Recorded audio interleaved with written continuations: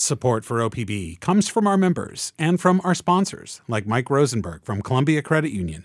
Mike says they trust what they see and hear on OPB, and that aligns with Columbia Credit Union's brand. This is Think Out Loud on OPB. I'm Dave Miller. The Portland-based Northwest Classical Theater Collaborative has a mission of bringing theater to underserved communities in non-traditional spaces, places like prisons or homeless shelters. Its latest show is no different. It is in Portland's scrappy, struggling Lloyd Center Mall in the space that used to be a Victoria's Secret. The play is Happy Days by Samuel Beckett, a one-act tour de force that is nearly a one-woman show. Portland actress Diane Kondrat is that woman. She plays a character named Winnie, who is stuck waist-high, at first, in a mound of sand. She alternates between boredom, anxiety, grief, and good cheer. The play came out in 1961, but has particular resonance in our pandemic age of social media and climate change-fueled fires. Diane Kondrat joins us now along with Patrick Walsh. He directed the play, and he is the executive artistic director of the Collaborative. It's great to have both of you in the studio with me. Thank you so much. Thanks for having us, Steve. Patrick, first, how'd you come to put on this new production in an old Victoria's Secret? Yeah, I mean, Northwest Classical Theater Collaborative's mission is kind of to make theater accessible and bring it to different audiences. Unfortunately, since the pandemic, we haven't really been able to fulfill that mission. So the board and myself, from the last really year, we've decided, in this time, everybody is really underserved. So how do we, especially in Portland proper, how are we able to bring art and bring people to this place? And basically I called the Lloyd Center, and they were super game, to be able to put this play on. And then we kind of just move forward. And so the last year has been producing, it's been figuring it out, it's been casting, it's been rehearsing, it's been doing tech rehearsals. And we're just really lucky to be able to partner with the Lloyd Center on this as well. So you called them and you said they were very excited. I mean, clearly they're doing all kinds of things to try to figure out what they are and how they can not cease to exist.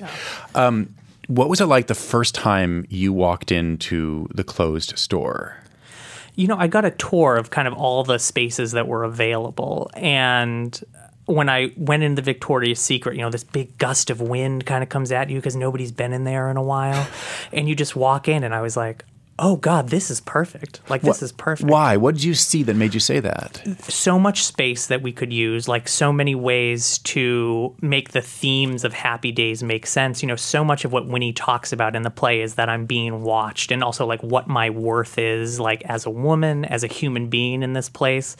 And what that means is you get older, too, as you, age out of a certain archetype. And so just seeing that, thinking about all the people who used to use in this space, walking around, looking, watching, I was just struck by it. I was like, oh, this is going to be perfect. This is going to be absolutely perfect. Diane, can you describe Happy Days for people who are not familiar with it? It's nonlinear. It's poetic. It's intensely emotional.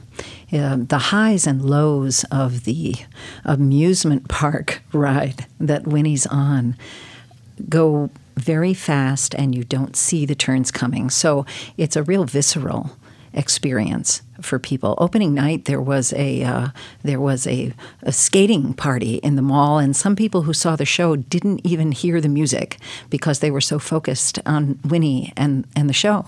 But you could hear it. It was a lot, but it didn't matter because you try to figure it out, right, as an audience member. You're feeling all this stuff, but you're also wanting it to make sense.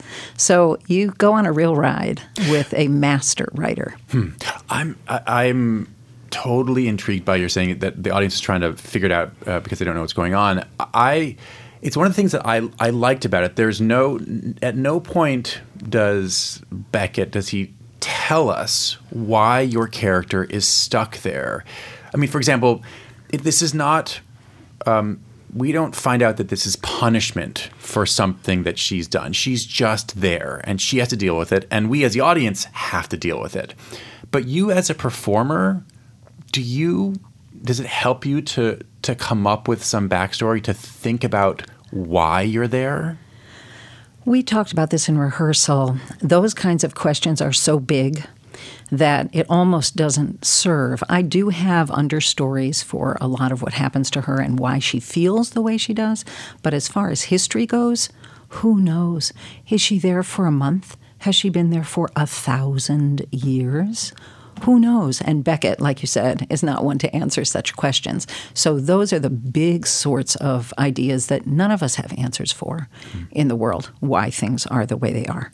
You know, why is some person plagued with disease and somebody else rich, and happy and has nothing wrong? I don't know, just that way. As an audience member, it seems that one of the challenges for you as a performer here is threading the needle between humor and horror. I mean, and real horror, being stuck maybe forever. We don't know. How do you balance those two poles? My favorite form of theater is dark comedy. And so I like that anyway, because when things are very, very dark, you better be able to laugh your head off, because if you can't, then you have to make another even darker choice. So for me, it just seems natural to turn on a dime like that emotionally. It's just that Winnie does it faster than me, and she's far more optimistic, as Patrick can attest, than I am as a person. So, you know, I've met people like this, it isn't me, who, when faced with horrific situations, brightens up and carries everyone with them. And that's what Winnie's like, except she doesn't have a lot of people to carry, except for Willie. Does it feel authentic? Is it real good cheer, or is it forced? It's necessary. It's necessary for her. And in that, yes, it's real, because she would feel it if it wasn't real, right? It wouldn't do the job for her. It wouldn't save her if her enthusiasm wasn't actual. Not to say she doesn't fall back down the mountain, but she's always, whoop, let's push that boulder out of the way and put the picks in the wall and keep going, because she has to. That's her job that Samuel Beckett has given her. I read in Oregon Arts Watch that you drew on your background in clown technique for this role. What is clown technique in the classic theater sense, and how did it help you? Clown is a sacred art that I wish I could become cogent in before I die. I've taken some workshops with some masters, but my work in the past has been verbal. Clown work is a lot more physically based in a lot of situations. So since she's from the waist up only in the show until things get worse, the timing of gestures and the imagery in gestures has been the biggest thing that I've relied on to illuminate the script, also because Beckett very clearly has said that he actually loves clowns and loves what they do. And of course, they illuminate a basis of humanity that goes beyond language. So you've got all this language from Beckett, and then I try to bring physicality and timing that can support that, so you have an even bigger picture of emotionality. It's not just talk. There are times like when words fail, when he says, what do you do when words fail? You have to, figure out some other way to be funny. Patrick, how did you change the space to make it what you wanted? Well, just to start off with, we had like an excellent design team, like Molly Stowe on lights and Kira Bishop on set and Jessica Cruz on costumes. So the ability, we basically closed off the entire thing, and most of it is behind plastic sheeting. So when you walk in the front door, you're immediately, and there are like sounds that are coming from behind the sheeting. There's like lighting that's happening to kind of put the audience into a journey. And like, we're going to watch this play. We're taking you out of our world and we're moving towards something else, which leads to this area in the back that we've curtained off with red curtains. And that is where Diane starts the play kind of buried up to her waist. So we've really transformed the entire space, but we're not trying to hide it's a Victoria's Secret at all. You know, I mean, it's part of that. We're saying that this woman was in this place and this earth kind of came up and grabbed her at some point. I should remind folks, if you're just tuning in, we're talking about Happy Days. It's a Samuel Beckett play that is on right now at the former Victoria's Secret in Portland's Lloyd Center Mall. It runs Thursdays through Sundays through September 9th. Portland actress Diane Kondrat is the star of the show. Patrick Walsh is the director. He's also the executive artistic director of the Northwest Classical Theater Collaborative. Patrick, sometimes an audience member has to stretch a little bit to find contemporary resonances with older works of art of various kinds. With this play, you don't have to work at all. It's painfully inescapable, the resonances. Climate change is one of the reasons. We could talk about others. In one scene, Diane's character, she's stuck in this hellscape that is getting unbearably hot. And all she has to withstand this sun, perhaps, is a measly umbrella. What were you going for in that scene in particular? You know, I mean, I just think the existential dread that we're all going through right now, particularly in a string of 107-degree days that we have to deal with, it's not so much, that scene is so much about her not being able to let go, her not being able to like move forward, this idea of stasis, but also the idea that we can't, that all of us, all the time, are facing, like, what are we going to do about this heat? What are we going to do about these problems? What are we going to do about homelessness on our streets? And that you can feel really frozen and stuck. And so as we were moving through, that was something that we talked about all the time. You know, I think we all feel so trapped, so isolated, like in an age of climate change and in the time of COVID. And just, we were trying to bring out that existential ennui for the whole audience.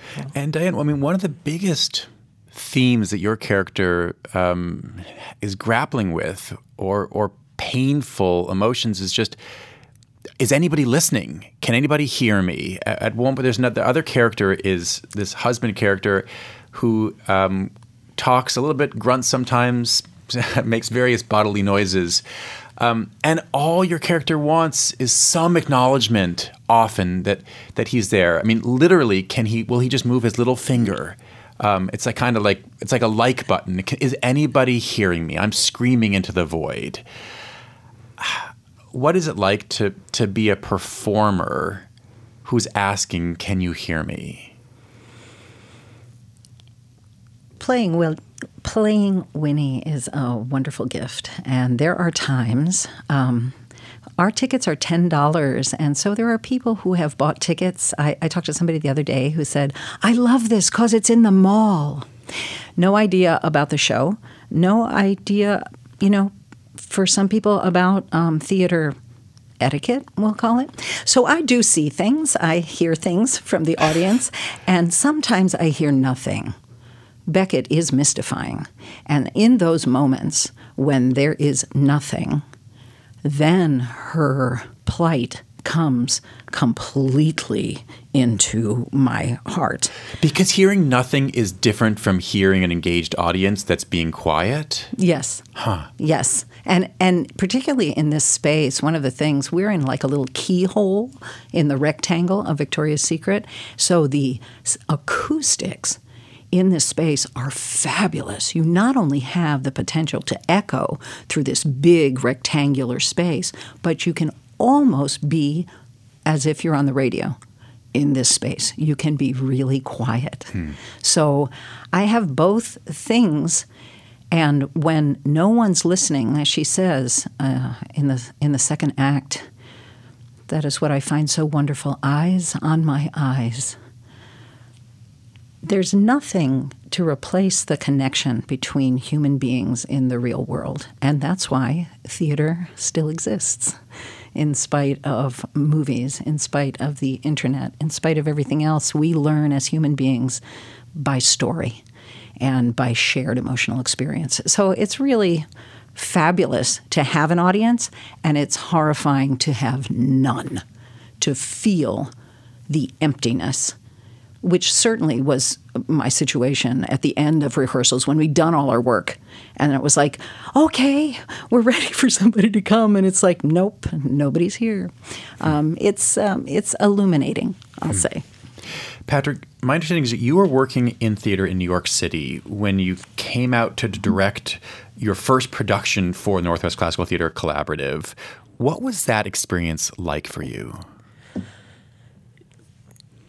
I've stayed, so it was great. It was a disaster. No, never came back. Yeah, I love it here. I love it here. I love it here. I love the audiences. I love the people. I love the fact that every other place that I've ever been to before, like the first word you always hear is no from somebody if they don't want to do something, right? Like if I called a mall in New York, they would just tell me to go away.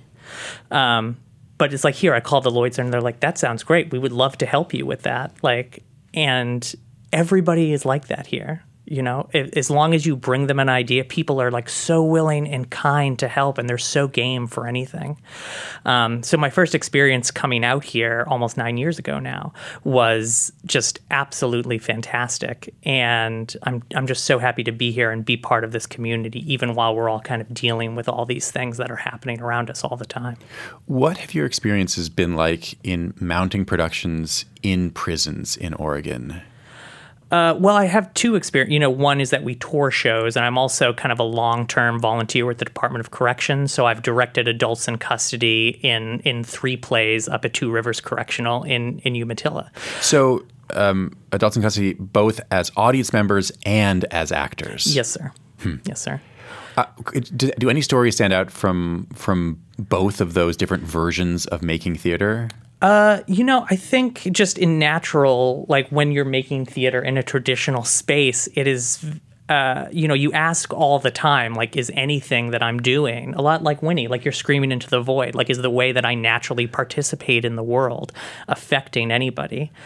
And the thing that I will say is that before I started doing this sort of work in non-traditional spaces, I would say I had one moment ever of being in a rehearsal room or seeing a show of like what I would just call true transcendence. And like, you don't know me very well, Dave, but I never use that word. And when I would go up to Two Rivers or when I would do these shows in prisons or shelters, there would be 2 or 3 of those moments every single time, Why? I think, why was it hitting people differently, and why were you picking that up? I think mostly because what I have learned is that the people who benefit the most from the arts traditionally have the least access to it. And the way that people like bury or burrow into their lives, like to find resonance. Like I think when we live in a large urban center, like we take it for granted that we can go to the museum, we can go to Portland Center Stage, we can see shows if we want to. For so many of our audiences, they had never seen a play before. They'd never seen a play. They'd never been to a museum. They'd never heard a musical instrument outside of like maybe an acoustic guitar. And so being in those rooms and being able to facilitate that growth through like artistic engagement and connection is something I've never had in a traditional theatrical space. It sounds like a lot of what you're talking about is maybe first-time audience members. What about first-time actors? Oh, yeah. We did Hamlet up at Two Rivers, and I had a guy, we split up Hamlet into 7 different roles, and there was one guy who was Hamlet, and he was illiterate. He could not read. He had never learned to read. He was a 40-year-old man. And by the end of it, he had memorized everything perfectly. And he delivered theatrical language like that, like he was born to it, And I still get goosebumps when I'm talking about it now. It's like those moments of transcendence, those memories that I have. Because now when people ask me, like, are the arts important? I can give them 100 concrete examples. Diane, what's going through we just have a minute left, but what's going through your mind in the 30 seconds before the curtain opens when you know you have 90 minutes where it's you are the show? I can't tell you my trigger. It's a secret. But it is an imaginary circumstance that fuels her emotional life in the first moment. So I spend that time preparing to be fully present emotionally when the bell rings and the lights come up. But I can't tell you because I didn't even realize it was a secret. But you are in her head already, and in a way that helps propel you as her for the next 90 minutes. I'm playing around with the nerve I have for the whole first act.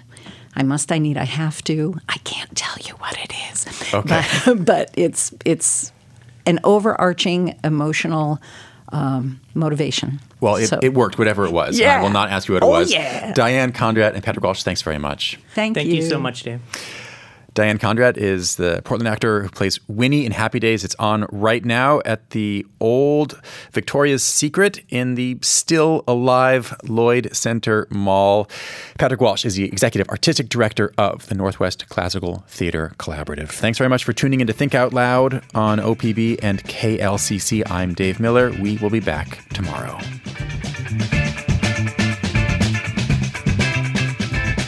Think Out Loud is supported by Steve and Jan Oliva, the Rose E. Tucker Charitable Trust, Ray and Marilyn Johnson, and the Susan Hammer Fund of the Oregon Community Foundation.